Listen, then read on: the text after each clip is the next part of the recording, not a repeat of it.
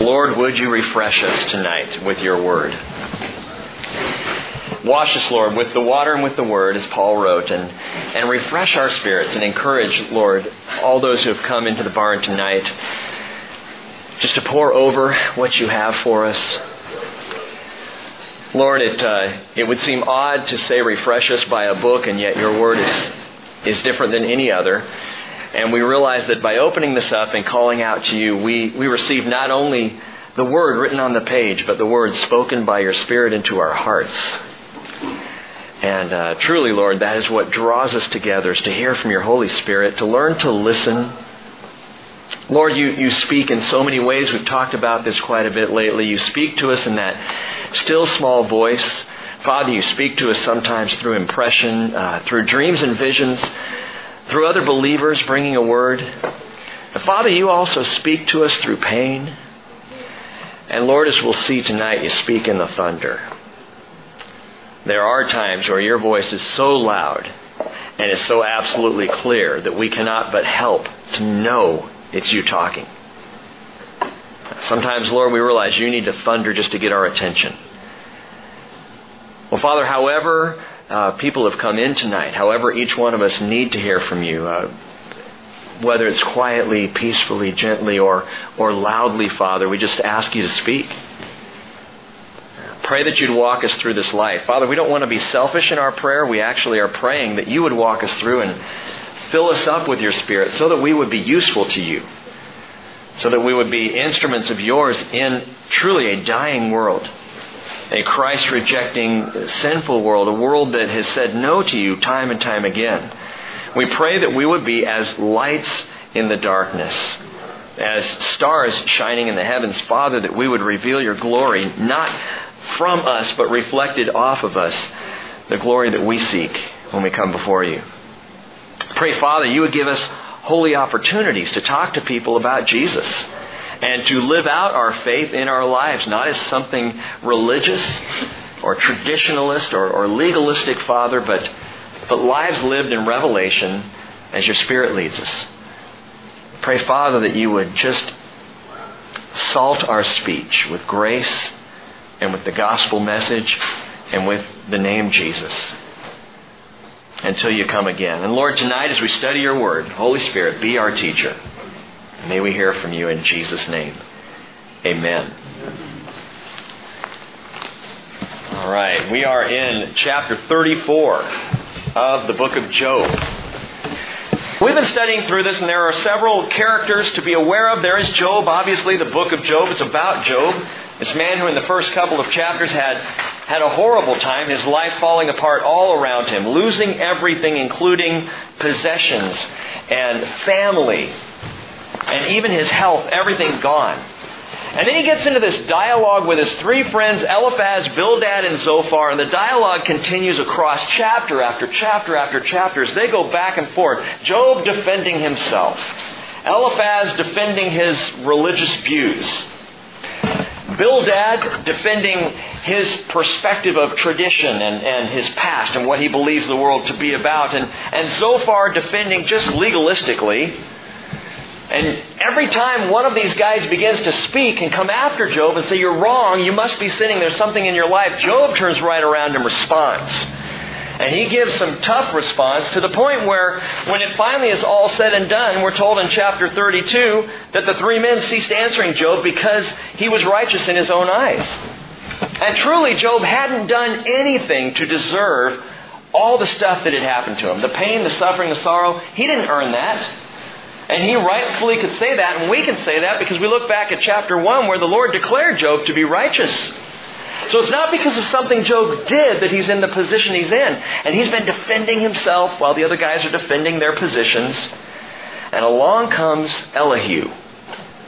Elihu shows up in chapter 32 as we began to see last week. Elihu now has the mic. And here's the unique difference. Here's what's changed. Job is not answering back. Job is now, for the first time in all these chapters, across probably what was a span of months, many moons, suddenly Job is silenced. He's listening. I don't know why. I don't know if it's just that Job is so sick that he can't answer. or if he's just so tired of the debate, I think it's more likely that he's intrigued by Elihu. Because this young man has stayed quiet while the older, wiser so-called men have been speaking. And now when he begins to speak up, for the first time, Job is getting a new perspective that makes sense. And he's listening. He's paying attention curiously. He doesn't interrupt. He doesn't defend. He's listening. A path is being laid by Elihu. We talked about Sunday. We talked a little bit last week. Elihu serves as a forerunner. He's kind of the Enoch of the story, forerunning the flood in Genesis, or perhaps the John the Baptist forerunning the coming of Jesus, or better yet, the Elijah figure forerunning the gathering storm and God's response. Elihu speaks across 6 chapters, and then suddenly God shows up and speaks to Job. Chapter 38 tells us, out of the whirlwind. We'll get right up to the edge of that tonight as we continue to listen in to the words of Elihu, who is intriguing and capturing the attention of Job. Verse 1, chapter 34. Then Elihu continued and said, "Hear my words, you wise men, and listen to me, you who know. For the ear tests words as the palate tastes food." That's the second time we've heard that. Job said it in chapter 12, verse 11. The ear tests words as the palate tastes food. So now Elihu is quoting Job, and wonderfully, he quotes Job correctly. We've already seen he doesn't always do that. Elihu, for all the good things that he brings, and for his teaching, which is spot on for the most part, he does misquote or misrepresent Job a couple of times. We'll see another time tonight. But in this case, he says exactly what Job said. As the ear tests words as the palate tastes food. He says, let us choose for ourselves what is right. Let's know among ourselves what's good. For Job has said, I'm righteous, but God has taken away my right. Should I lie concerning my right? My wound is incurable, though I am without transgression. Elihu says, Job, you're crying foul. You've been across all these months saying, this is unfair, unjust. What about my rights? And Elihu will point out, that's a self-indulgent question. It's a very American question, by the way. What about my rights in the land of the free and the home of the brave? What about I have rights. I know I do. They're written down somewhere. But I know I've got rights. Elihu would say, rather than indulging in what your rights are, or feeling like your rights have been taken away, the better question is not, am I right or where are my rights? It's, who is right? Who is right? And how can we seek His righteousness? The better question when we're struggling, when we're in pain, is not what's been taken away from me and how am I hurting and how am I feeling about this, as much as, Lord, what are you up to? Father, what are you doing? Lord, what can I learn of you that perhaps I couldn't outside of this circumstance? And Elihu says, let's set aside traditions and opinions in favor of what is right. I tell you what I like about Elihu in his overconfidence. And he is a bit overconfident at times. But I like the fact that his concern and his confidence are centered on God's righteousness and not man's. It's one of the things that makes him different in the story of Job. He's the first person who comes along just talking about the righteousness of God. The other guys, all four of them, are defending either themselves or their own righteousness or the righteousness of their opinions and positions. That's the ongoing problem that Job and his friends have had in this claim to self-rightness. Well, verse 7, Elihu says, what man is like Job, who drinks up derision like water, who goes in company with the workers of iniquity and walks with wicked men? This is getting a little rough here. So far, Elihu has not done this, but now all of a sudden he's starting to get a little heavy-handed. But understand in verse 7, he's not saying that Job is a man who takes derision on himself. And it may read that way, who drinks up derision like water. What he's saying, and the literal translation is, he thirsts for irreverent talk. He's saying, Job, you're listening to the naysayers. In the things I hear coming out of your mouth, you obviously have been paying attention to people who would deride God. You're listening to those who are against God. You're consuming the language of those who would decry God. Now that's what Elihu's saying. Is that the case? Is Job guilty of that? He goes on in verse 8 again and says, who goes in the company with the workers of iniquity and walks with wicked men. Elihu is leveling some pretty serious charges. Now, he's about to make a great point.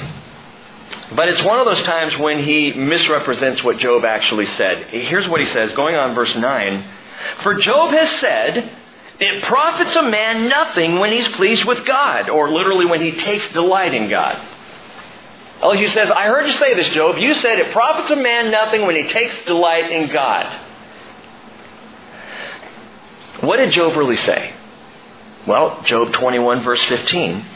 He said, quote, who is the Almighty that we should serve Him, and what would we gain if we entreat Him? So based on that direct quote, Elihu's pretty close. But here's the problem. Job wasn't saying that out of his own heart. Job was saying, this is what wicked men say. He's not saying, I say this. Back in chapter 21, if you look back and read it, what Job is doing at that point is quoting what wicked people say. And he would say, a wicked person says, it profits a man nothing when he delights in God. But Job never said that himself. And the problem is, again, Elihu, he misquotes Job. He heard Job say it. But the context is not how Elihu is presenting it right now. The context was different when Job said it. I point this out again because, first off, Job is not one who has walked with the wicked. He just acknowledged the talk of the wicked. He's just saying, this is what they say. I've heard it. But he's not walking in that. But I pointed out just one more time to say, be careful how you quote people. We've got to take more care of this, especially if it maligns their character. It is so easy to do. I'm not sure if a day goes by where at some point we don't misquote somebody to maybe what we think is our advantage and their disadvantage. And it's the reason why gossip and slander and such talk in the Bible is completely shut down. It's why God says, this is not the way you are to be. In fact, Colossians 4:6, Paul says, let your speech always be with grace. I mean, honestly, that to me is it's a lot harder than, do not murder, do not steal, do not commit adultery. These things are easy. Okay, I can handle that. Haven't murdered anybody, at least this week. So I'm in pretty good shape there. But this whole how I talk, what I say about other people, and we so easily do it. Let your speech always be with grace. Paul says, as though seasoned with salt, so that you will know how you should respond to each person. Speak with grace. Now, Elihu did misunderstand or misrepresent Job's statement, but that being understood, he does go on to make a good word, to say something excellent. In verse 10, he says, therefore listen to me, you men of understanding. Far be it from God to do wickedness, and from the Almighty to do wrong. For He pays a man according to his work, and makes him find it according to his way. Surely God will not act wickedly, and the Almighty will not pervert justice. Who gave Him authority over the earth, and who has laid on Him the whole world? If He should determine to do so, if He should gather to Himself His spirit and His breath, all flesh would perish together, and man would return to the dust. Absolutely. Well said, Elihu. If God tonight decided, I'm just done, the whole thing would be over. Paul said in Colossians 1:17, He is before all things, speaking of Jesus, and in Him all things hold together. Which means if Jesus decided not to hold on anymore, all things would blow apart. What is it that holds the universe together? What is what do they call the nuclear glue that holds everything together? It's the power of Jesus Christ. And it is by His determination and His decision and His will that we even have life. And He could tomorrow change the whole thing if He wanted to. And Elihu's saying, it's ridiculous to talk against God, even to bring up these questions that you're bringing up, Job, because He's God. And He's perfect. Going on in verse 16, he says, if you have understanding, hear this. Listen to the sound of my words. Shall one who hates justice rule? Will you condemn the righteous, mighty one? Who says to a king, worthless one, to nobles, wicked ones, who shows no partiality to princes, nor regards the rich above the poor, for they are all the work of his hands. And this is one of a few problems Elihu points out regarding how mankind misunderstands the righteousness of God. If you're a note taker, you can jot this down. One of the first things, and I'm sure you've heard this, it is the incrimination of injustice. People incriminate God saying He is not just. He's not fair. This is not right. I look around in the world, I see injustice. God must not be just. And it's a complete wrong in the understanding of humanity. Is there injustice in the world? Absolutely. Isaiah 59:14 tells us justice is turned back and righteousness stands far away. Truth has stumbled in the street and uprightness cannot enter. Yes, truth is lacking. Well, I read that yesterday. Truth has stumbled in the street. It sure has. But because there's injustice and a lack of truth in the world does not mean that God Himself is unjust. People look at the world and they say, oh, well, it's a reflection of God. It kind of reminds me of Abraham's question to God. He learns of God's intention to destroy Sodom and Gomorrah back in the book of Genesis. The Lord says, should I not, let Abraham in on what I'm about to do? And so he goes and he lets Abraham know, I'm going to destroy these towns. And Abraham says, far be it from you to do such a thing, Genesis 18:25, to slay the righteous with the wicked so that the righteous and the wicked are treated alike. Far be it from you.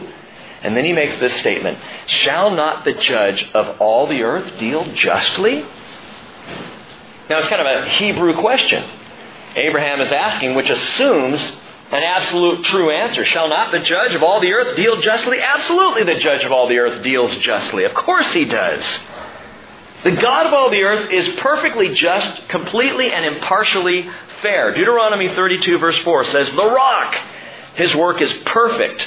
All His ways are just. A God of faithfulness and without injustice, righteous and upright is He. Psalm 19 verse 9 tells us the fear of the Lord is clean, enduring forever, and the judgments of the Lord are true. They are righteous altogether. And here's the thing, until we accept that God is perfectly just, until we believe and receive that as truth, that God is fair, then true justice and truth will elude us. We'll never understand justice until we have that starting point, that pillar of truth, that God is fair. When we understand that, even for all the unfairness in the world, when we know that God is fair, now we have a place from which to start. Now we have a place on which we can stand in our evaluation of our lives in the world. We know God's fair, so something else must be happening when there is unfairness. Most likely answer is the sin of man and the freedom God has given us in this world. Now Elihu goes on to give the ultimate example of God's impartiality. Death. Verse 20. In a moment they die, and at midnight people are shaken and pass away, and the mighty are taken away without a hand. Talk about impartiality. Everyone dies. Hate to be the bearer of that bad news. Everyone dies, and if you want to talk about fair, it's the good, the bad, the ugly, and the cute. They all die. All people die. Complete impartiality. Everyone goes down to the grave. Romans 5:12 puts it this way. Paul says, sin entered into the world and death through sin, and so death spread to all men because all sinned. That's fair. If death is the punishment of sin and everybody has sinned, then everybody will die. That is fair. Totally fair. But there's an even greater measure, a more wonderful measure of God's fairness and impartiality. Paul says, however, if by the transgression of the one death reigned through the one, much more those who receive the abundance of grace and of the gift of righteousness will reign in life through the one, Jesus Christ. So that as through one transgression there resulted condemnation to all men, even so through one act of righteousness there resulted justification of life to all men. Which means no one is exempt from the opportunity to be saved. You know what? To my mind, that's not fair. That's not what we deserve. That's not just. And yet God flips justice on its head and says, yeah, but you know what I'm going to do? I'm going to send Jesus. I'm going to die in your place. I'm going to do what's not fair because I love you so much. But the impartiality of grace is this. The message, the gospel goes out to everyone. Everyone. This is why I cannot accept a predetermined belief that says some people are selected for hell and some are selected for heaven. No. God so loved the world that He gave His only begotten Son, that whosoever would believe in Him shall not perish but have eternal life. Everyone has the opportunity to be saved. That's impartial grace. Elihu continues on in verse 21. He says, For His eyes are upon the ways of man, and He sees all his steps. There's no darkness or deep shadow where the workers of iniquity may hide themselves. He does not need to consider a man further that he should go before God in judgment. He breaks in pieces mighty men without inquiry. Why? Because He already knows what's going on in their hearts. He doesn't even need to ask. He sets others in their place. Therefore, He knows their works, and He overthrows them in the night, and they're crushed. He strikes them like the wicked in a public place, or in other words, where everyone can see, because they turned aside from following Him. God knows what's going on, and nothing gets past Him. He's aware of everything. Hebrews 4:13 tells us there's no creature hidden from His sight, but all things are open and laid bare to the eyes of Him with whom we have to do. And one of the most oddly ironic things that people do in the world is try to hide their sin. As if. Now, I'm not trying to say that God's just waiting to, keep you under His thumb, that He's waiting to pounce on you. But the truth is, there's no hiding from God. It's not like many of our homes where there are dark places and crevices and crawl spaces where we never go. No, God goes. He's been there. He sees everything. You can't hide it from Him. There's no secret place. Nothing is too deep for God. But it says going on, verse 27, Elihu says, because they turned aside from following Him, and He had no regard for any of His ways, so that they caused the cry of the poor to come to Him, and that He might hear the cry of the afflicted. When He keeps quiet, who then can condemn? And when He hides His face, who then can behold Him? That is in regard to both nation and to man. Elihu makes a really interesting point here. He says, if God chooses to be quiet, it's for a reason. If God is silent to your prayers, don't force the issue. If you're crying out to God, and He's speaking to Job, who's been crying out to God for a long time, and again, Job says, why don't you answer me? Why don't you come before me? Why don't we have a mediator between us? Why don't we argue our case in court? I'm not hearing a word. All I'm getting is silence. And Elihu says, hey, when God is being silent, don't push it. There's a reason for the silence. Skip down to chapter 35, verse 15. We read this Sunday morning. Elihu says, and now because he has not visited in his anger, nor has he acknowledged transgression well, so Job opens his mouth emptily and multiplies words without knowledge. And this is the second huge human problem in our perspective of God's righteousness. Not only the incrimination of injustice, but secondly, the assumption of absence. He's not speaking. He hasn't shown Himself. He hasn't judged lately. He must not be around. A large number of the Jewish people today are secular in their belief system because they think God is either dead or has gone away. Why? Because He has not spoken to Israel 2,400 years. We haven't heard from God. He's silent. Therefore, He must be absent. It's not true. Just because God is quiet doesn't mean He's callous or uncaring or preoccupied somewhere else. Psalm 34:18 tells us the Lord is near to the brokenhearted and saves those who are crushed in spirit. Maybe you just needed to hear that tonight. The Lord is near the brokenhearted. Right there. But when we start to think He's remote or distant, that's when we actually can begin to scorn as if He can't hear us. Peter said mockers will come in their mocking. Why? Because they don't see God. They figure He must not be around. So let's talk about Him behind His back. Apparently He's not the great God we thought He was. And they begin to deride God because they think He's absent or they don't see Him or hear Him. Funniest thing, last night, I'm sitting in the downstairs bathroom and Naomi and David are in the tub. Bath time. And I was just sitting there on the sink, just keeping an eye on things, making sure David didn't go under, which he can do. And Naomi is in the corner of the tub. She's got her little toys and she's just sitting there and she's singing, at the top of her voice. I don't even know what it was. It was a Naomi song. It's kind of a made-up song, had to do with the toys and being a princess and killing the dragon. I don't know what it was. And she's singing this, and all of a sudden I'm watching her and I'm just smiling because she's just so easy to adore, you know. And I'm looking at her smiling, and she's singing, looks up and sees me and sees that I'm looking at her. She goes, and she took the curtain to the bathtub and went. Now I'm out of sight. And I just waited to see what she was going to do. Pulled the curtain between us where she couldn't see me and I couldn't see her, and burst right back into song again. And I thought, that is so like kids. Out of sight, out of mind. If I can close off and put myself in my own little space, then no one can hear me. No one sees me. Dad's not there anymore. Until I said, "What are you singing, Naomi?" And the song stopped again. He's still there. I closed the curtain, but he's still there. But as silly as that is, that's how we are with God. That's how mankind is with God. If He's not answering, I don't see Him, He must be absent. Maybe He's gone away.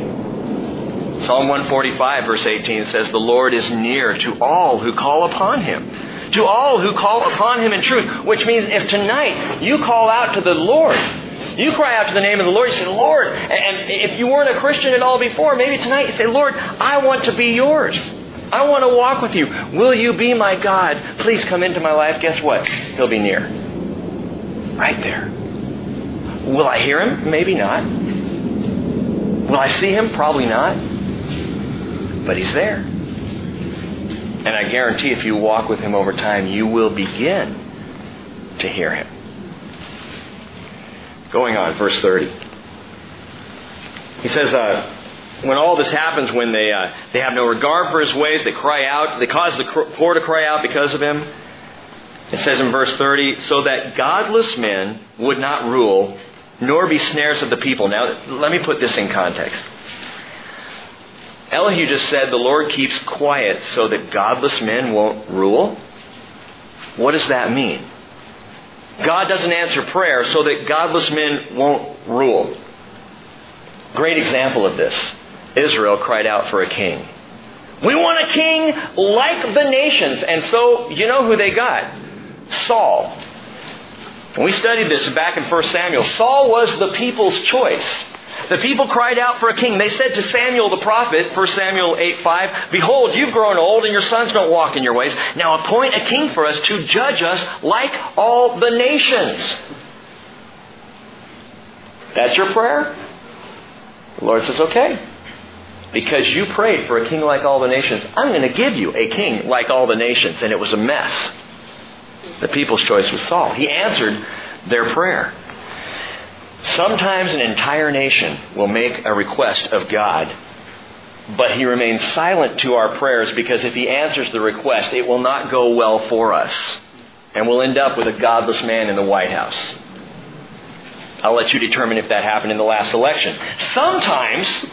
Sometimes we go begging God for something in our personal lives or for someone. We say, "God, I want this or I want that, or could you make this happen for me, or this is really what I think needs to happen," and He's absolutely silent. Why? Because if He answers the prayer, it will not go well for us. And that's what Elihu is saying. Job, you don't want God to answer some of the things you've been asking. Truly, you don't want to meet God face to face in court because it would not go well for you. And that's what he's saying there in verse 30. But in any case, silence from God does not mean absence. It's often purposeful, and we need to learn to wait on Him. Verse 31, continuing, he says, "For has anyone said to God, I've borne chastisement, I will not offend anymore. Teach me what I don't see. And if I've done iniquity, I will not do it again. Shall He recompense on your terms because you've rejected? For you must choose and not I. Therefore declare what you know." Job will soon realize that he was wrong to demand that God would deal with him on His own terms. But for now, he's giving off this air of self-righteousness. He's demanding that God meet him where he is. And what he's showing is an attitude of unrepentance. Wait a minute. Rick, didn't you say Job was righteous? And if he's righteous, then he shouldn't need to repent. No, we talked about many weeks ago Repentance is not just turning from sin, it's turning to God. And so far, Job has yet to do that. Job has not turned to God. He's turned to himself. He's inwardly dealing with all this stuff. And Elihu's saying, dude, you're trying to get God to meet you on your terms.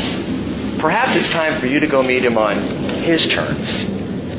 Well, it rubs Elihu the wrong way. Elihu has a strong sense of God's righteousness. And something he gets a little ornery here, and he does.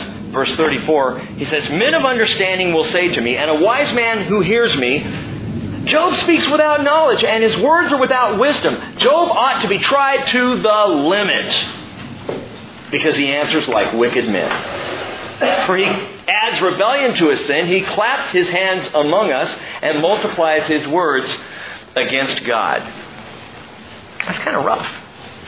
Now, read it in context. Elihu is not saying this should happen to Job. He's not saying, Job, I hope it gets worse for you. He's saying wise people will say that. He's saying, Job, people who would listen to what you're saying. In other words, no wonder Eliphaz, Bildad, and Zophar are coming down so hard on you. Because they're hearing you say things, and it's upsetting to them, because it seems to them that you're attempting to take on God, Job. And that's the problem here. That's what's happening. And then Elihu continued, chapter 35, and said, do you think this is according to justice? Do you say, my righteousness is more than God's? And in essence, gang, that's what we do when we question God's righteousness. When we question His justice and His fairness, we say, we know something He doesn't. You know, we're more righteous than you are, God, because we're questioning where you're coming from and what you're doing. We're flipping the tables on the Lord here. For you say, what advantage will it be to you? What profit will I have more than if I had sinned? I will answer you, Elihu says, and your friends with you. Look at the heavens and see, and behold the clouds, they are higher than you. You're out of your league, Job, when you talk against God, when you challenge God. This thing is way bigger than you realize. Now, we talked through the rest of chapter 5 on Sunday. I'm not going to do it tonight. If you want to hear it, go back and listen to it online. But here's where we see, for the first time, a glimmer of the fact that Elihu is a forerunner of a gathering storm. Remember this? Verse 5. Look at the heavens and see. And behold the clouds. They're higher than you. They're in the Middle East. And the appearance of clouds is not a rogue thing in the Middle East. The appearance of clouds indicates something's coming.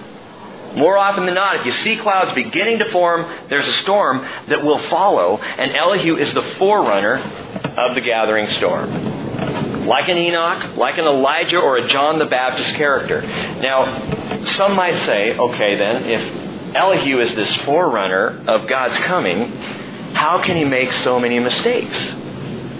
I mean, how can he misquote Job? And judge Job a little harshly? And how can he speak overconfidently, if not arrogantly? And the answer to that is, hey, John the Baptist himself was imperfect. John the Baptist, the forerunner of the coming Christ, had his own issues, had his own problems. He was in prison. And there in prison, he begins to doubt. He begins to worry. This is the same John who saw Jesus coming and said, behold, the Lamb of God who takes away the sin of the world. This is the John who said, after me is coming one greater than I, who I don't even have the right to take his shoes off. You know, I baptize with water, he's going to baptize with the Holy Spirit and fire. John said all this stuff very confidently about Jesus, but now John's sitting in prison. And he begins to think, what if I was wrong? What if it's not Jesus? I mean, here I am in prison. This is not what I expected. It's not what I put in for. And we're told, in fact, over in John chapter 1, you can turn over there. While you're turning, Matthew 11, he sent a message by his disciples to Jesus from prison. And John asked this question. He said, are you the expected one, or should we look for someone else? John's faith is wavering. Does that mar the message of John? Not at all. Does it mess up what John shared? Does it blow apart the fact that he was forerunner? No, the fact that his faith wavered just shows us John, the forerunner, was a human being. Like you, like me. John chapter 1, verse 19, and I love this about himself. This is the testimony of John. When the Jews sent to him priests and Levites from Jerusalem to ask, who are you? And he confessed and did not deny, but confessed, I am not the Christ. I'm not the Christ. Well, they asked him, what then? Are you Elijah? And he said, I'm not. Are you the prophet? And he answered, no. They said to him, well, who are you? So that we may give an answer to those who sent us. What do you say about yourself? He said, I'm a voice, one crying in the wilderness. Make straight the way of the Lord, as Isaiah the prophet said. He quotes Isaiah 40, verse 3. Where Isaiah said, where the Lord said through Isaiah, one will cry out in the wilderness prior to the coming of Mashiach, Messiah. John says, well, that's me. I'm just a voice in the wilderness. I love this about John, his humility. He says in another place, he must increase, I must decrease. John knew his place. Let me give you just a few traveling tips for forerunners, because as we talked about on Sunday, you are a forerunner. If you are in Christ in this generation, you are a forerunner of the gathering storm. You are a forerunner of the coming Christ. You and I, that's our role, that's our calling as forerunners, to let people know it's coming. Be ready. Make straight the paths of the Lord. We are voices crying out in the wilderness, just like John the Baptist was. And here are some travel tips. Number one, don't retail sale your calling. Don't retail sale your calling. Don't get out there and start selling yourself as a forerunner. The moment we take our eyes off of Jesus and put it on ourselves, and the role that we have been called to is when we begin to mess up. John could have done this. John, in his position, was a powerful prophet. People were coming in droves out to see John to get baptized to him. John probably baptized far more people than Jesus ever did. He was very popular among the people, especially on the street. And they're flowing out to John, and he could have puffed up and said, yes, I am the Elijah of the day. He was a type of Elijah. He had the spirit and power of Elijah. He could have said, that's me.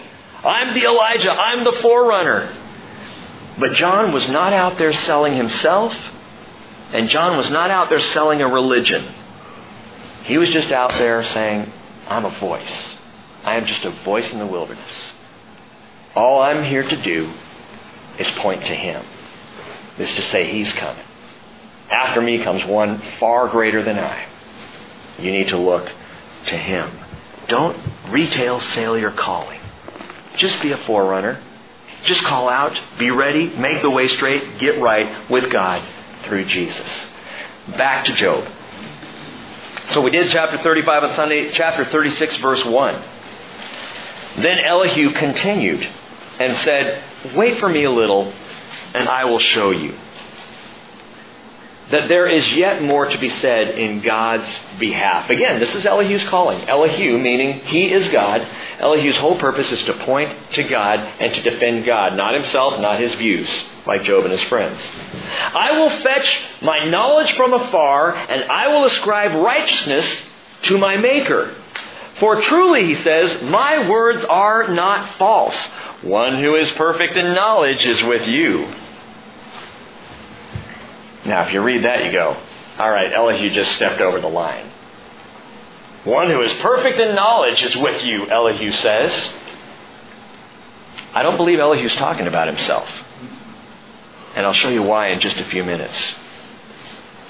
He's not arrogant. He's confident. Read on, verse 5. Behold, he says, God is mighty, but does not despise any. He is mighty in strength and in understanding. He does not keep the wicked alive, but gives justice to the afflicted. He does not withdraw His eyes from the righteous, but with kings on the throne He has seated them forever, and they are exalted. And if they are bound in fetters and are caught in the cords of affliction, then He declares to them their work and their transgressions, that they have magnified themselves. He opens their ear to instruction. He commands that they return from evil. If they hear and serve, or if they hear and serve Him, they will end their days in prosperity and their years in pleasures. But if they do not hear, they shall perish by the sword. They'll die without knowledge. But the godless in heart lay up anger, and they do not cry for help when He binds them. They die in youth, and their life perishes among the cult prostitutes. Now listen, we already showed that to be faulty. At least the way it reads there. We already showed earlier in another study that it is not true that sinners die quickly and righteous people live long. Just look at life. You all know of good, righteous followers of the Lord who have died young. And you also know of some pretty wicked people who are out there doing just fine, thank you very much. But that's not what Elihu's saying. He is not saying that the wicked die in youth. The exact translation is their souls die in youth. And I think he's right. Their soul dies in youth. Their life among the cult prostitutes. I can make a case for that. What do you mean? As we begin in our lives to embrace sin, and young people especially, listen to this. As we begin to embrace sin and rebellion, our souls start to die. The more we embrace sin and rebellion, the more our souls die. What do you mean your souls? I mean our mind, our intellect, seat of reason. It begins to die off. And for many people who you see later in life who are just wicked and sinful and messed up, their soul died long ago. Elihu makes a good point. Their soul dies in youth. Paul described this with phrases like depraved minds, Romans 1:28, or consciences seared, 1 Timothy 4:2, or having become callous, Philippians 4:19. And Elihu is right. There comes a time in life when the die is cast by the choices we make. Not because God is not forgiving, but because our minds become hardened against God. Our hearts become hard in a place of rebellion, and the possibility of turning around and repenting, it's going to be very difficult. Not impossible. God has the power and the ability to soften even the hardest of hearts. But Elihu's right. The die is cast. The soul dies and is given over to sin. But listen to these words of grace, verse 15. He delivers the afflicted in their affliction. He opens their ear in time of oppression. Then indeed, He enticed you, speaking to Job, from the mouth of distress. Instead of a hard life, a broad place with no constraint, and that which was on your table was full of fatness. What is this, Elihu? He's saying, Job, you had the good life. God gave you everything. He provided for you. You've had wonderful days in your past, and it's all because of the Lord. Well, then why did this all happen to Job? Verse 17. But you were full of judgment on the wicked. Judgment and justice take hold. The translators added of you, but literally it just says judgment and justice take hold. And they do. Remember what Jesus says? Don't judge, because as you judge, so you will be judged. And if we judge, judgment will take hold of us as well. Elihu points out something interesting, again, that we didn't realize before, that there was judgment in the heart of Job. He says, you are full of judgment on the wicked. Judgment and justice take hold. Beware that wrath does not entice you to scoffing, and do not let the greatness of the ransom turn you aside. Now, these are too important to go by too quickly here. Verse 17. You are full of judgment on the wicked. Judgment and justice take hold. Beware that wrath does not entice you to scoffing. In other words, and here's a second tip for a forerunner. Do not rejoice in wrath. Don't rejoice in wrath. Don't rejoice in wrath. This happens far too much in the church. Well, the homosexual community, they got AIDS. Serves them right. People rejoice in the wrath. You've heard, we talked about it before, Westboro Baptist Church. Seen them in the news? They're the ones that show up at the funerals of military personnel who have died in battle. Specifically, especially if they were homosexual, they'll show up with signs, saying horrific things. God wanted you dead. God's pleased when soldiers die. Just awful stuff. And it's a complete misrepresentation. We are not invited to join in wrath or to enjoy the wrath of God on other people. It's far too easy for us to rejoice in the suffering of a sinful person or a people group. And we see judgment happening, and so we jump on the bandwagon and judge too. We see the wrath of God poured out in a person's life, and we go, see, that's why I don't go down that road, because, they're getting what they deserved.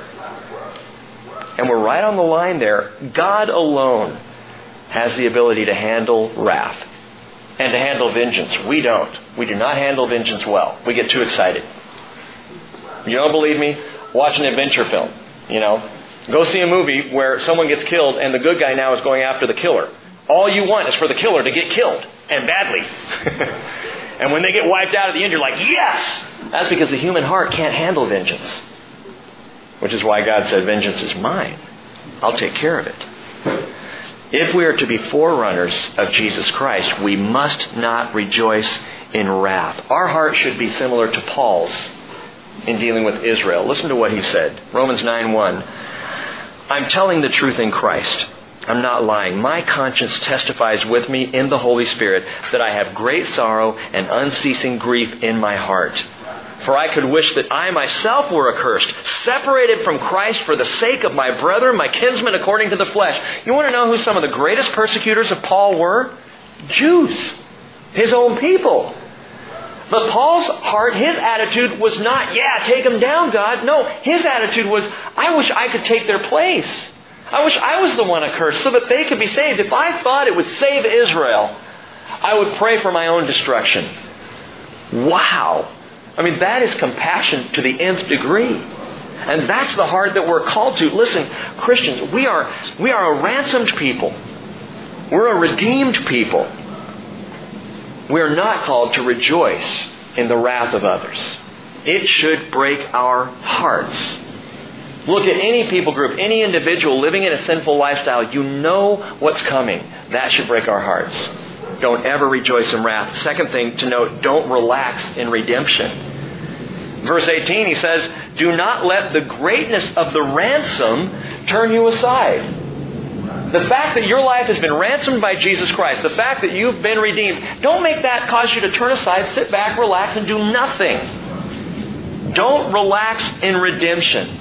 Don't sit back fat, dumb, and happy in your salvation, knowing you're saved, going to church, doing church stuff. That's not what we were saved for. We were not saved to be church people. I'm glad you're here tonight. But that's not why we were saved. We were saved to be people who draw others into salvation. We were saved to point other people to the shepherd who saved us. There's a whole reason that we're still alive. I've said this before. If not that, then why don't we die the second we give our lives to Jesus? Why doesn't He just immediately take us out? I believe in you, Lord. Great. That's another one for the group. Rick's dead. He's here. Why not? Because God would have us be here proclaiming the gospel of Jesus Christ. This is part and parcel the primary reason you and I are alive today. Is to share Jesus. I wish that we could understand that more passionately. It is my heart cry to the Father, and this is just for the Bridge Fellowship. My heart cry to the Father is that we would be a fellowship that is urgent with bringing Jesus to people. Regardless of how they may react or respond, that with grace and love and compassion, we are constantly out there knocking on the doors of our friends and our family members saying, look, you need Jesus. I know I keep bugging you about this. But I cannot tell you how wonderful it is to walk with Him and how urgent it is to give your life to Him. There's far too much sitting back and relaxing in Christianity. We are forerunners of the gathering storm. Mark 16:15, He said to them, go into all the world and preach the gospel to all creation. That's Jesus saying that. He who has believed and been baptized shall be saved. He who has disbelieved shall be condemned. It's that simple. Colossians 1:28, Paul says, we proclaim Him, admonishing every man and teaching every man with all wisdom so that we may present every man complete in Christ. The call of the gospel. Don't relax in your redemption.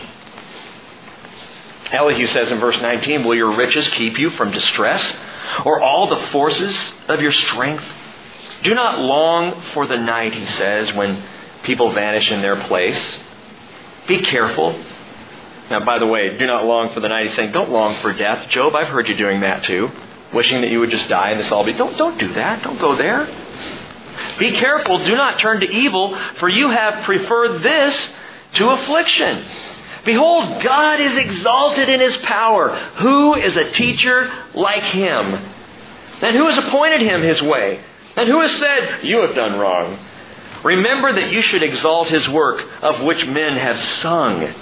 All men have seen it. Man beholds from afar. Behold, God is exalted, and we do not know Him. The number of His years is unsearchable. Do you get where Elihu's going here? Elihu is proclaiming his name. Elihu's name, which means he is God. Elihu is he's doing a great job here saying, Job, let's get the focus off of you and the focus off of the religion of your friends. And let's just get the focus on God. If we can take the focus off ourselves and begin looking to the Father, man, life changes. My circumstances don't bother me so much anymore because I'm looking at Him. I am so in awe of the Father that whatever mess I've made down here really, is not that big a deal. Elihu says, let's go to God. Let's look to Him. In all this suffering and sorrow, Job, what you need is not self-defense. What you need is to know the Lord. There's your answer.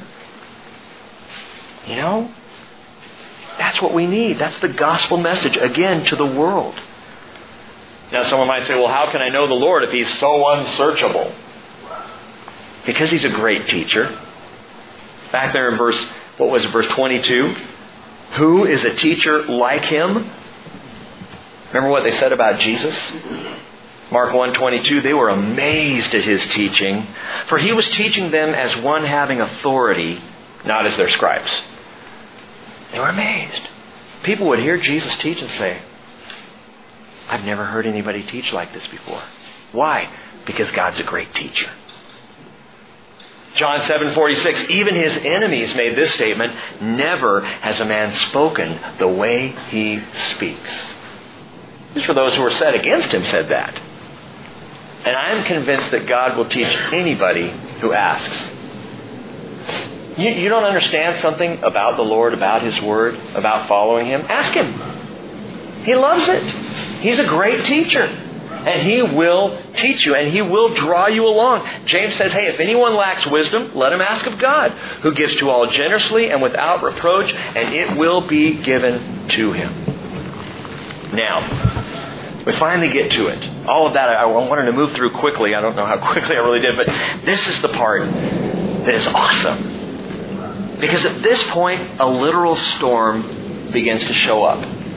It's no longer gathering on the horizon. It's not just a few clouds in the sky. Through the last 31 verses here of Elihu's speech, he draws off of what he sees happening all around him. Clouds are mentioned 5 times. Lightning is mentioned 5 times. Rain is mentioned 5 times. And thunder 4 times. And we find ourselves suddenly in chapter 37, as we come up to it here, moving out of the natural debates of man and toward the supernatural response of God.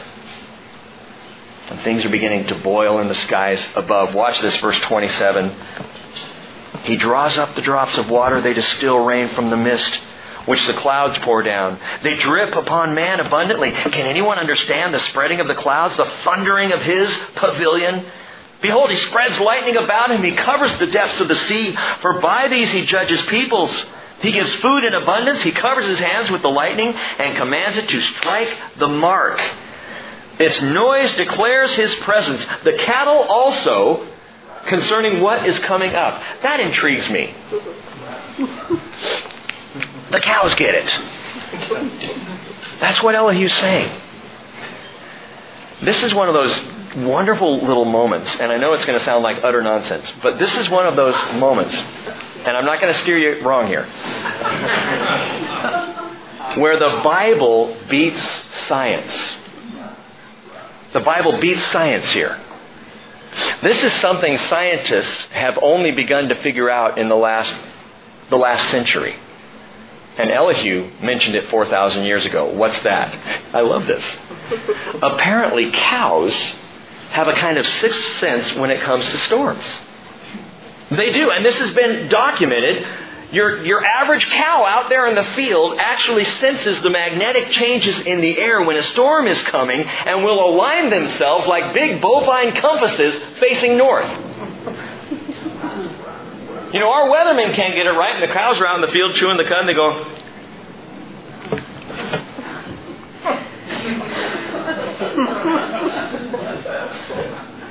That's amazing. And Elihu says that. The cattle also, they know the storm's on the way. They see it, so they align. I don't know what is that? It's one of those wonderful things God does in creation that bears His signature. Why would an animal know to do that? Because God has a sense of humor. It reminds me of that old Far Side cartoon. Perhaps you saw it. All the cows are sitting up and they're sipping coffee and they're all talking and they're saying E equals MC squared and they're having these very, erudite conversations. And suddenly one of them sees a car off on the horizon, shouts, "Car!" And they're all down eating the grass. And like cows do. Interesting. The Bible beats science again. Watch this. So the cattle notice the storms. The storm's coming. It's all there. Verse 137, "At this also my heart trembles and leaps from its place. Listen closely to the thunder of His voice and the rumbling that goes out from His mouth. Under the whole heaven He lets it loose. And His lightning to the ends of the earth. After it a voice roars. He thunders with His majestic voice. And He does not restrain the lightnings when His voice is heard. God thunders with His voice wondrously, doing great things which we cannot comprehend. For to the snow He says, fall on the earth, and to the downpour and the rain, be strong." Were you outside, anyone, when it hit yesterday? That downpour? Hayden and Anna Marie were out riding their bikes, and I was in my office, and I couldn't. It was just that loud. I'm assuming you all are aware of that yesterday we had this big down. You're looking at me kind of like the cows turning north. You with me here? This incredible downpour.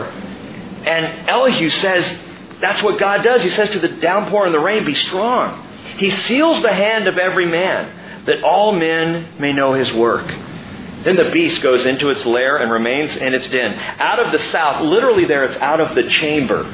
I like that better. I don't know why they changed it. Out of the chamber comes the storm. And out of not the north, but out of the scattering winds, the cold. From the breath of God, ice is made, and the expanse of the waters is frozen. Also with moisture, He loads the thick cloud. He disperses the cloud of His lightning. It changes direction, turning around by His guidance, that it may do whatever He commands it on the face of the inhabited earth. Here's a Hebrew mindset, gang, and it's wonderful about Elihu. He ascribes all of it to God. It is not happenstance. It's not Mother Nature. It's not some green thing going on. It's not even the natural causes of earth. No, Elihu says, this is all God doing this. It's His hand in this world. Whether for correction, verse 13, or for His world, or for loving kindness, He causes it to happen. And man, what would our country be like? What would our world be like if we believed that today? It's not global warming. It's the Lord's hand doing what's happening. A friend of mine said several years ago, we're not smart enough to mess up the world. God is the one in charge here. Whether we choose to recognize it or not, Elihu's right. God is in charge of this earth. He is the one who still brings the seasons. He's the one who brings the rains. He's the one who keeps the sun in the sky. He's the one who keeps the oxygen in the air. He's the one who keeps the animals moving and the green grass growing. It is all His hand. Listen to this, Job, verse 14. Stand and consider the wonders of God. Do you know how God establishes them and makes the lightning of His cloud to shine? And in that question, he's starting to sound like God will in the next chapter. Do you know about the layers of thick clouds? Watch this. The wonders of one perfect in knowledge. Oh, wait, we heard that before. Back in verse 4 of chapter 36, when Elihu said, one who is perfect in knowledge is with you, Job. The one who is perfect in knowledge, Elihu is not referring to himself. He's referring to God.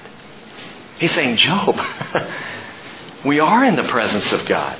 One perfect in knowledge is here. It's not me. In fact, Elihu said in the verse right before that, he said, I'll fetch my knowledge from afar. I'll ascribe my righteousness. I will ascribe righteousness to my Maker. My words are not false. Why? Because one perfect in knowledge is here. And that's where I'm getting my information, Job. Not from my head. Not from my heart. This is coming from God Himself. One perfect in knowledge is here. It's kind of like you or me saying, we have the mind of Christ. Let me ask you, is that an arrogant thing to say? I have the mind of Christ. Blowhard. No, it's true. Paul told us, the Word tells us, we have the mind of Christ. Why would I deny that? It's like saying, well, that's my area of spiritual giftedness. Doesn't mean that you're great at it. It means you happen to have been gifted by God for that particular thing. It's ascribing to God what's going on in your life. It's not arrogance. It's confidence to say one perfect in knowledge is here. And it's not Pastor Rick. It's not Pastor Les. It's God. And I'll tell you what, if you get anything out of tonight, it's because God wanted you to. It's because He got something into your heart.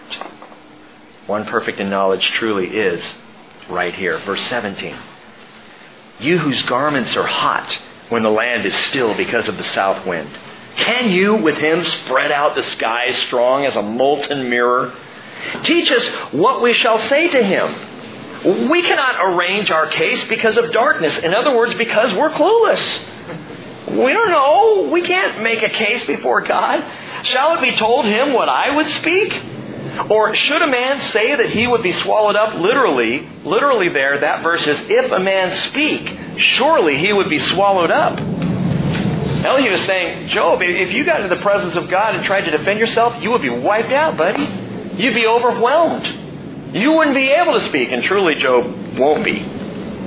He will be blown away. The only thing Job can say after God speaks to him is, I shouldn't have said a word. I repent. I'm sorry. I'm quiet. You're right. I'm wrong. That's all Job can say out of it. He says, now, men do not see the light which is bright in the skies. That's interesting. Men do not see the light. What did John say? Jesus is the light. The Word is the light, and the light was in the world. Men did not see it.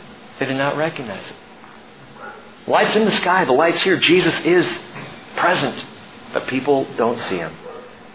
The wind has passed and cleared them. Out of the north comes golden splendor. Around God is awesome majesty. Tell you what, Elihu may be many things, the greatest of which he is full of God. He loves God. He proclaims God. The Almighty, verse 23, we cannot find Him. He is exalted in power, and He will not do violence to justice and abundant righteousness. Therefore, men fear Him. He does not regard any who are wise of heart. Then the Lord answered Job out of the whirlwind. And we'll get to that next week. But I want you to listen. If you just give me a few more minutes here. Elihu is making the case that without the Lord, without paying attention to His voice, man would simply be overcome. That it is all about Him. And as the thunder in this teaching of Elihu, as the thunder literally is rolling to this epic conclusion in the ears of Job, you need to know something. And it's curious. Thunder is mentioned 7 times in the book of Job. You go back and count it. You will find the word thunder 7 times. Okay. It begins a curiosity. Well, that's interesting. The number 7 is kind of a big number in the Bible, meaning completion and all that. But that's curious. But as you look into this, it's going to seem a coincidence. From curiosity to coincidence, but ultimately you will realize, as I believe, this was calculated. Thunder mentioned 7 times. Why do you say that? Turning your Bibles over to Revelation chapter 10. Revelation 10. Verse 1. Last book in the Bible should be pretty easy to find. Revelation chapter 10, verse 1. Watch this. John, in the midst of this great revelation, he says, I saw another strong angel coming down out of heaven, clothed with a cloud. The rainbow was upon his head, and his face was like the sun, and his feet like pillars of fire. And he had in his hand a little book which was open. He placed his right foot on the sea and his left foot on the land. And he cried out with a loud voice as when a lion roars. And when he cried out, the 7 peals of thunder uttered their voices. Weird. When the 7 peals of thunder had spoken, John says, I was about to write down what they said. That's cool. But I heard a voice from heaven saying, seal up the things which the 7 peals of thunder have spoken, and do not write them. It's one of the more curious passages of Scripture. It's so cool. This angel comes down out of heaven. Who is the angel? Probably not Jesus. Probably not. And there are reasons for that I don't have time to get into tonight.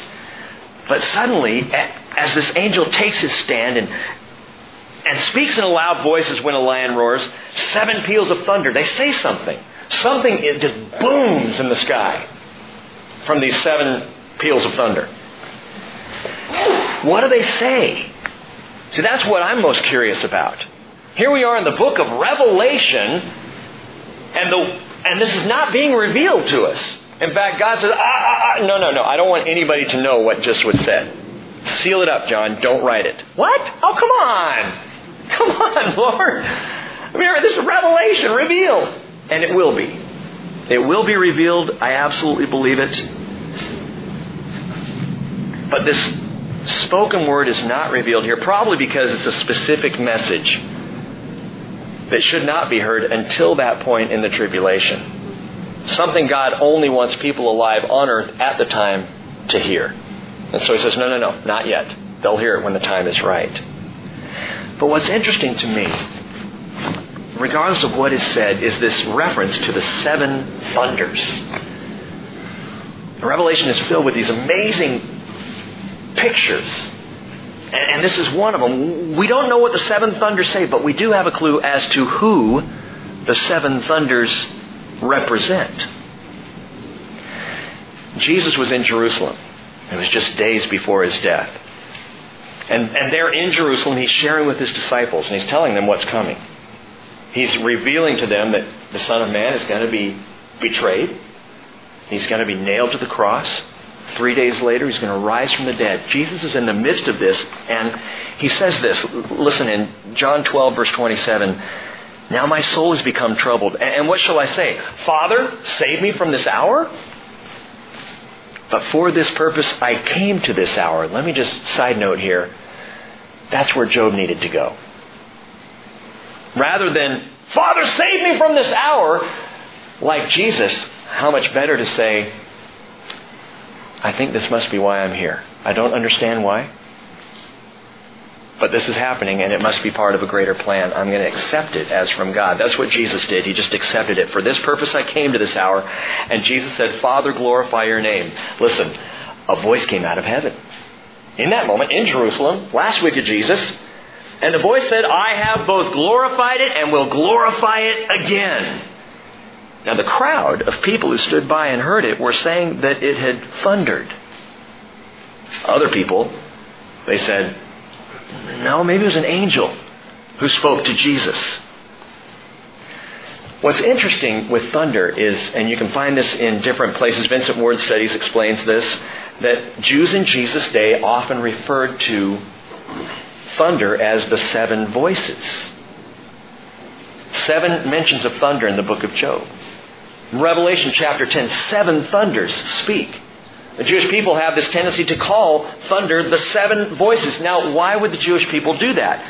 Psalm 29. I'll just read this to you quickly. Psalm 29, verse 1 says, Ascribe to the Lord, O sons of the mighty. Ascribe to the Lord glory and strength. Ascribe to the Lord the glory due His name. Worship the Lord in holy array. Now, count with me. The voice of the Lord is upon the waters. The God of glory thunders. The voice of the Lord, or the Lord is over many waters. The voice of the Lord is powerful. The voice of the Lord is majestic. The voice of the Lord breaks the cedars. Yes, the Lord breaks in pieces the cedars of Lebanon. He makes Lebanon skip like a calf and Sirion like a young wild ox. The voice of the Lord hews out flames of fire. The voice of the Lord shakes the wilderness. The Lord shakes the wilderness of Kadesh. The voice of the Lord makes the deer to calve and strips the forest bare, and in His temple everything says glory.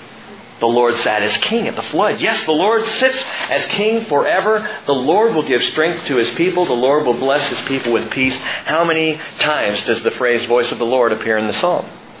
7 times. And historically, this is one of the reasons why Jewish people refer to thunder as the 7 voices.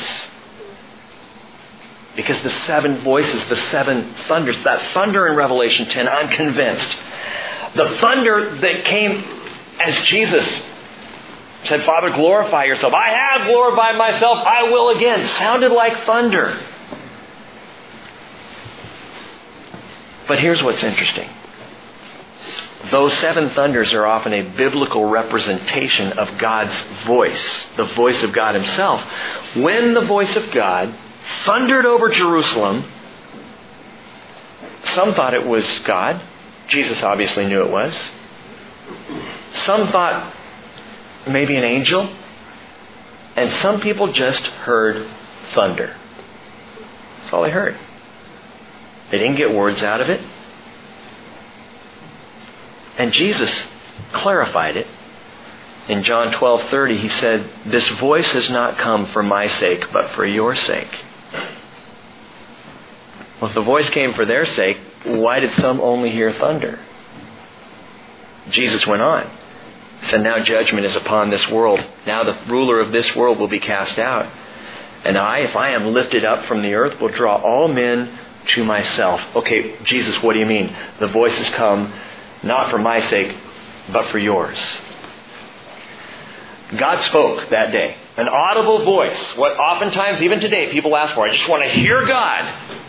And He confirmed His glory in Jesus and in what Jesus was about to do. And some just heard noise. And some heard something that was spiritually beyond them, like an angel.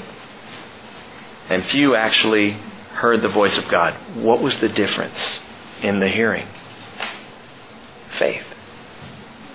It's faith. Paul said in 1 Corinthians 2:14, a natural man does not accept the things of the Spirit of God, for their foolishness to him. Sounds like thunder. He says he cannot understand them because they are spiritually appraised. The voice from heaven confirmed faith to those who had faith. To those who did not have faith, it was nothing but noise. 7 thunders. Would you like to be able to appraise things more spiritually than you do? I was reading this week and just thinking, man, I would love to be a more spiritual person. I would love to get a more spiritual bead on what's happening in the world around me. I'd like to hear God more often. I'd like to have more times where it's just me and the Lord. Where my life is quiet enough that I can hear. Of course, you don't really need your life to be quiet to hear thunder. I just want to spiritually appraise things with eyes and ears of faith rather than with my feelings or my flesh. It's something I hear far too often in the Christian community. Well, I feel that God is telling me this. You feel it? How about you know it? Yeah, but emotionally, this is where I feel led.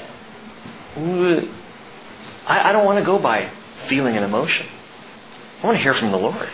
I want to spiritually appraise where He has me, where He wants me, what He's doing.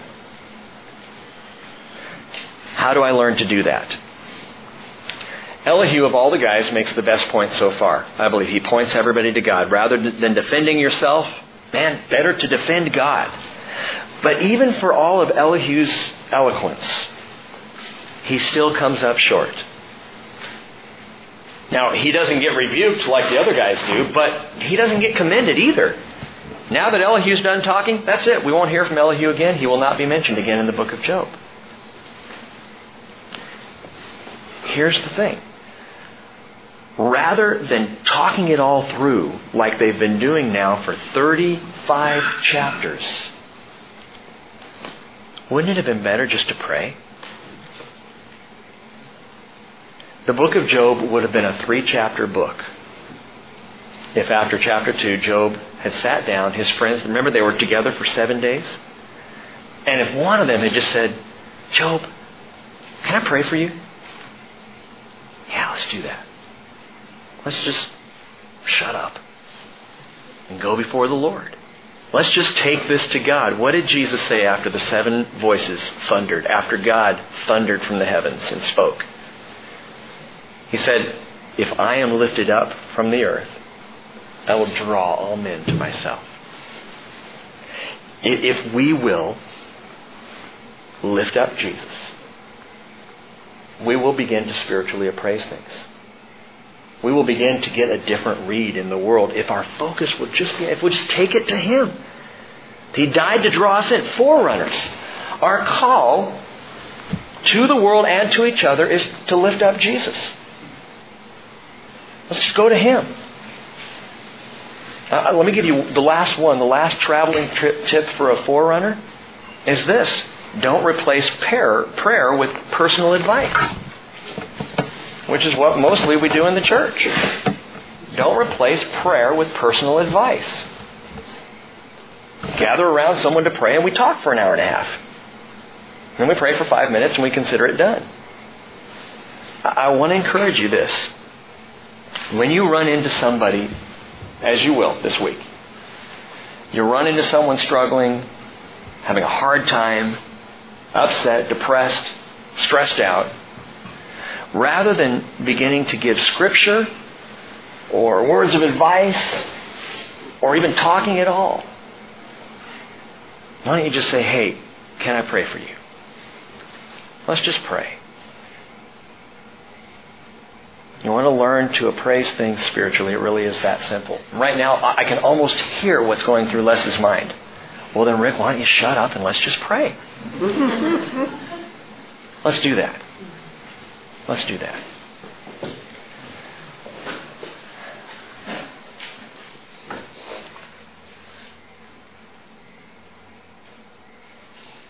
Father, truly there is far too much of our words in this world.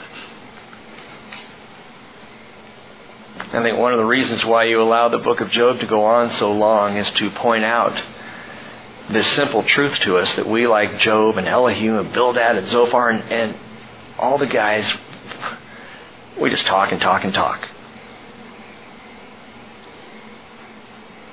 Father, I prayed this before. I ask it tonight. Would you make the Bridge Fellowship a praying church? I'm seeing it happen more and more, and I'm thrilled. Opportunities for people to gather, men gathering and women gathering, and even tonight here gathering, where prayer is becoming, Father, a higher priority for us. And I ask even tonight that you would not allow us to leave here without putting our priority into prayer.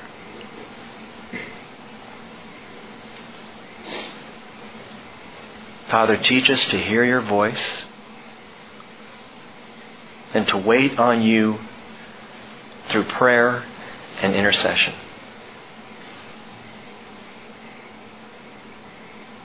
And we thank you for your word. In Jesus' name. Amen. Now quietly, and I recognize that some of you need to go. We recognize that every week. I don't want anybody ever to feel bound. But quietly, I want to invite you to spend even a couple of minutes praying. Women with women and men with men. Find one or two other people. And just, it doesn't have to be eloquent. It doesn't have to be wordy. Just gather and pray. If you need to leave, God bless you. Have a great week. And I invite you to stay just for a few minutes. Let's pray tonight.